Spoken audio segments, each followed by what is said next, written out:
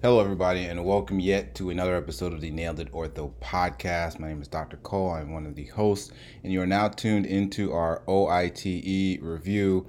We hope you all have been enjoying these past couple episodes on trauma, and we will kind of continue on. Today, we're going to talk a little bit about from the scapula to the proximal humerus. And again, if this is your first time listening to this podcast, please hit that subscribe button. And please, after this episode, leave us a review. That would help out a bunch. There's a lot of you listening that haven't left a review yet. So come on now. So without further ado, we hope you all enjoy this episode. You are now listening to Nailed It, the Orthopedic Surgery Podcast, featuring Doctors Jay Fitz and Wendell Cole.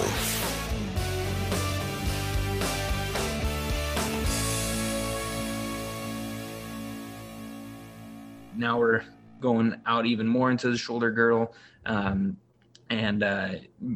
talking about some scapular fractures. Yeah. So scapular fractures, the thing that you should kind of know about these are, they always ask like, what's the most common fracture associated with scapular fractures? And we know, you can see rib fractures appearing almost half of the time. I mean, ribs are right next to the scapula, Yeah. That should, just make sense. Other injuries include, anything with the lungs, right? So you can have a pneumothorax, which is something that you want to make sure, a lot of times they have CT scans like you were alluding to a little bit earlier. So you look through the CT scans and see if you notice anything, like a pneumothorax, or if you notice that they have, clavicle fractures. Patients can also have AC separation. So, if you have a fracture that goes through the scapular neck, and you have a fracture through the clavicle, that'd be kind of what we call the floating shoulder. And it's also associated with head and brachial plexus injuries. But the big thing to know is that, rib fractures are the most common fracture associated with scapular fractures. Yeah. And will be tested. Yeah, they test it all the time. And so what's the typical, non-operative treatment for scapular body fractures? Kind of same thing with everything else around the shoulder girdle. It's a lot of just sling immobilization to let the kind of initial pain from the trauma dissipate, and then 7 to 10 days of immobilization. Then you start working on the range of motion and then the strengthening after that. The scapula is fortunate. It's got a lot of muscle bellies around it. It heals well. It has a high union rate. Because it's got that very robust blood supply. But there are times when we do need to operate on the scapula, and how do we kind of determine those? Yeah, so indications to operate on a scapular body fracture is when you have medial or lateral displacement greater than 2 centimeters or greater than 20 millimeters. Also, when you have a Glenner polar angle less than 20 degrees. And what a Glenner polar angle is if you take a line down that lateral border of the scapula and then a line down the glenoid, that angle that creates is kind of that glenopolar angle. So when that angle has decreased down to less than 20 degrees, because normally it's around 40 or so, that's one of the indications to operate on a scapular body fracture, as well as body angulation greater than 45 degrees. So, as if you're looking at a scap Y and you see that body is angulated and you measure in more than 45 degrees, that's another indication to do that. And these indications for when I operate, these are kind of based on this study that was on extra-articular scapular fractures, and it found out that functional outcomes after operative management of extra-articular glenoid neck and scapular body fractures. That is the article if you want to read a little bit more about that. And so say, we're going to go, we have a patient, Glenner polar angle of 15. The body is angulated, 60 degrees and it's displaced 3 centimeters. What's the typical interval used in a posterior Judet approach for scapular fractures? Yeah, so the Judet approach is an internervous plane between the infraspinatus, which is the suprascapular nerve, and teres minor, which is the axillary nerve. It's it's a big dissection. It's a big surgery, but once you have seen a few of these, the anatomy starts to make a little bit more sense, and it gives you a good posterior approach to the glenoid. But the key points here, yeah, is that internervous plane, and then the kind of common complications or dangers from this are, one, the suprascapular nerve, as it passes around the base of the spine of the scapula. If you retract too much on that infraspinatus, it can kind of cause a traction injury. You have the axillary nerve, which passes through the quadrangular space beneath the teres minor, but there's also a risk of the circumflex artery to get damaged during this approach as well. So just being mindful of the structures, just like you are in any other surgery, and you'll avoid these complications. But then for the scapula, I mean, obviously another part of this is the glenoid. What are we kind of looking for in a scapular fracture that either exits through the glenoid or isolated glenoid fractures that we want to operate on? Yeah, so operative indications for glenoid fractures, these are going to be patients, and studies vary, but that have an intra-articular step off, greater than anywhere from 3 to 10 millimeters or greater. That's going to be one operative indication. Another one are going to be fractures that involve anywhere from 20 to 30% or more of the articular surface. And then any patient that has glenohumeral joint instability, and typically what that means is, if you're looking at a CT scan and you're looking at an X-ray and you see persistent humeral head subluxation, that right there kind of lets you know that glenohumeral joint is not the most stable. So again, some of the operative indications for glenoid fracture is going to be an intra-articular step off greater than at least 3 millimeters. Involvement of 20 to 30% or more of the articular surface, and then glenohumeral joint instability. Now, another thing that that you always want to be on the lookout for is scapulothoracic dissociation. Spencer, what is it, and then what are some injuries that are associated with the scapulothoracic dissociation? Yeah, so the scapula and the thorax form kind of a joint within itself, and the articulation between those two can get disrupted with a high velocity injury, a traction injury to the upper extremities, and it usually is that lateral traction, kind of that pulling on the arm, whether it's a car crash from somebody with their arm hanging out the window, or they're falling from a height and they grab onto something which acutely stops their fall. And it really does do a lot of damage to that shoulder girdle and chest wall and lungs. And you commonly see scapular fractures, clavicle fractures, AC dislocations / separations, even extension all the way to the sternoclavicular joint, and then a flail extremity, which is can really, it's been seen in up to 52% of these types of injuries. And what a flail extremity is a complete loss of motor and sensory function, which renders the extremity essentially non-functional. It's a brachial plexus injury that is very traumatizing to the patient. But along with those injuries, you can also see vascular injuries of the subclavian and axillary arteries, and the neurologic injuries. You will see those more commonly than the vascular injuries, just because the nerves are a little bit less forgiving than the vasculature. But also associated with this, and I did not know this until recently, is that they are associated with a 10% mortality rate, which you would think, wow, that's for an injury to the shoulder, but a lot of other stuff has to happen for this scapulothoracic dissociation to really occur. But when we're looking at a chest X-ray or a shoulder X-ray, how are we going to really determine if this is truly scapulothoracic dissociation versus just a scapular fracture or a clavicle fracture?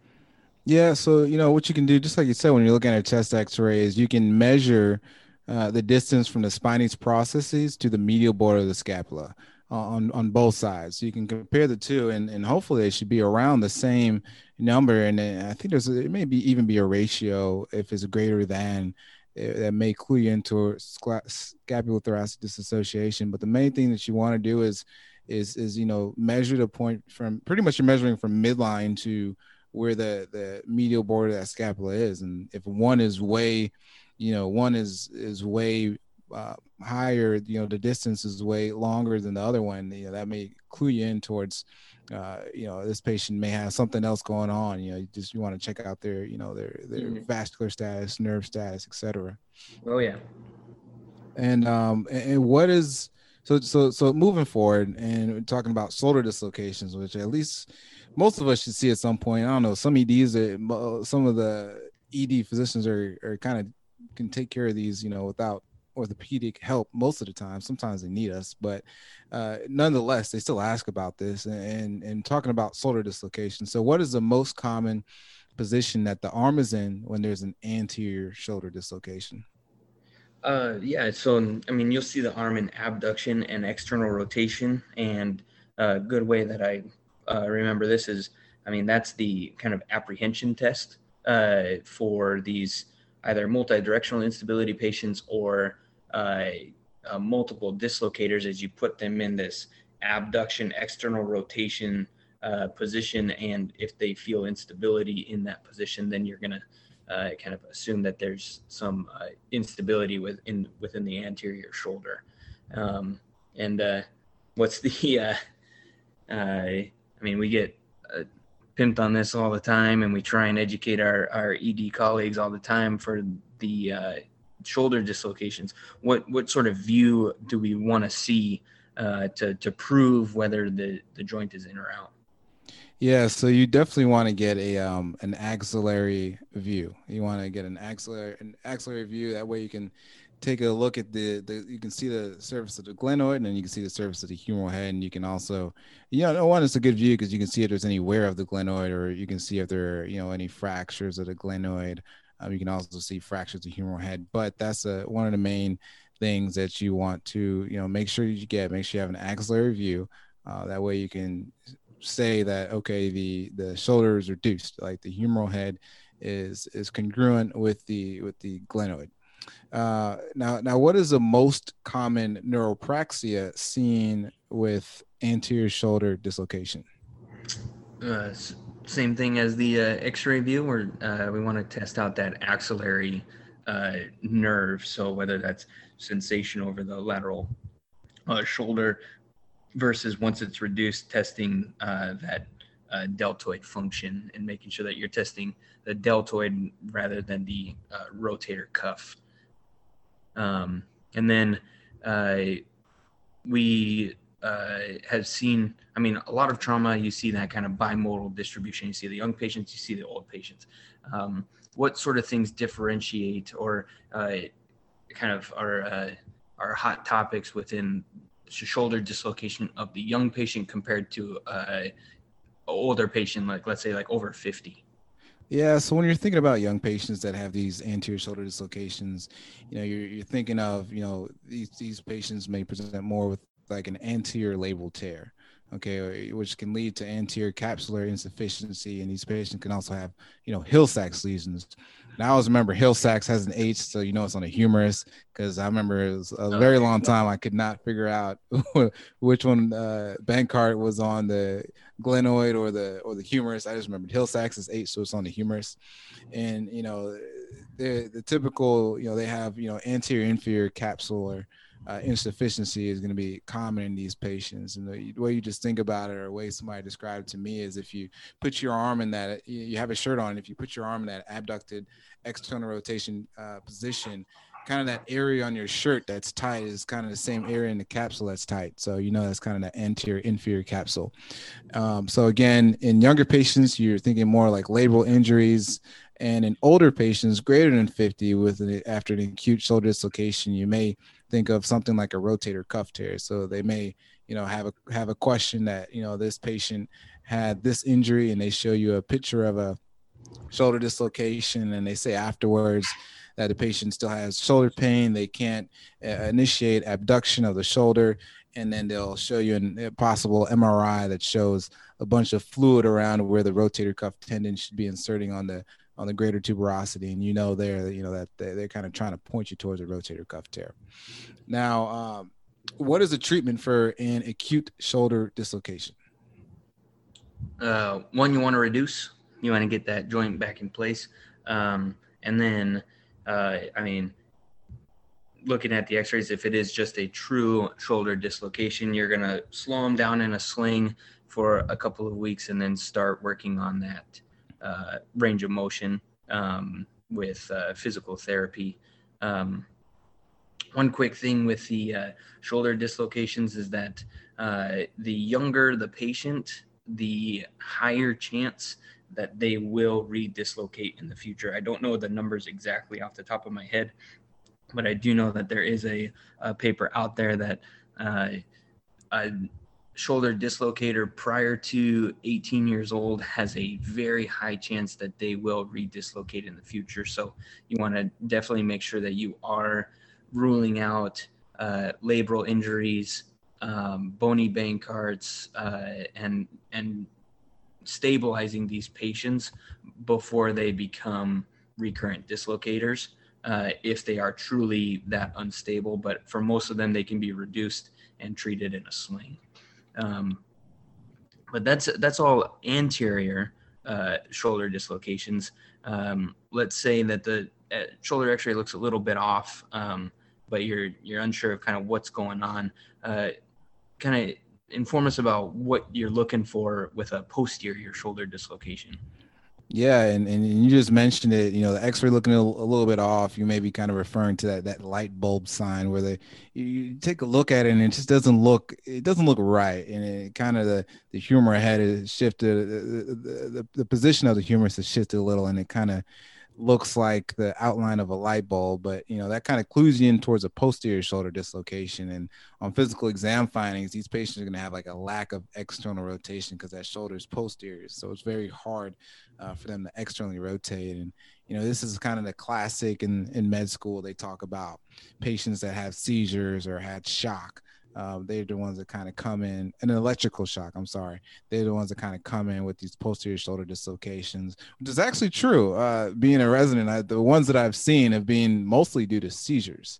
Yep. So I've actually seen them. I was like, oh man, it's actually real life stuff, Yeah, exactly. And since we're talking about posterior shoulder dislocations, what are some of the associated bony lesions that can be seen? So, you talked about that Hill-Sachs lesion occurring over the posterior humerus with the anterior, but you can get a reverse Hill-Sachs, which is a very similar kind of erosion / indentation of that anterior humerus. And then right in that area is a lesser tuberosity, so you can see a lesser tuberosity fracture. And then just like with the anterior labral tears for an anterior shoulder dislocation, you see the posterior labral tears with a posterior dislocation. You kind of lose that posterior buttress that the labrum provides. But then the kind of elusive shoulder dislocation that happens inferiorly has a very sexy name and all of that. So why don't you go over that for a little bit? Yeah. We're talking about the luxatio erecta. That is going to be our, and I might butcher the name or butcher the pronunciation, no. But that's going to be seen in our inferior shoulder dislocations. And just if you think about it, if your humeral head goes inferior to your glenoid, just think like your arm's going to be abducted, pretty high. It could be abducted anywhere from 100 to 160 degrees. And just remember, there's a lot of, nerves and structures that kind of run medial and inferior to your glenohumeral joint. So these injuries can be associated with neurovascular injuries anytime you have these inferior shoulder dislocations. Now, let's transition a little bit and get into the humerus. So, we have we spoke about the near classification for midshaft humerus. I'm sorry, midshaft clavicle fractures.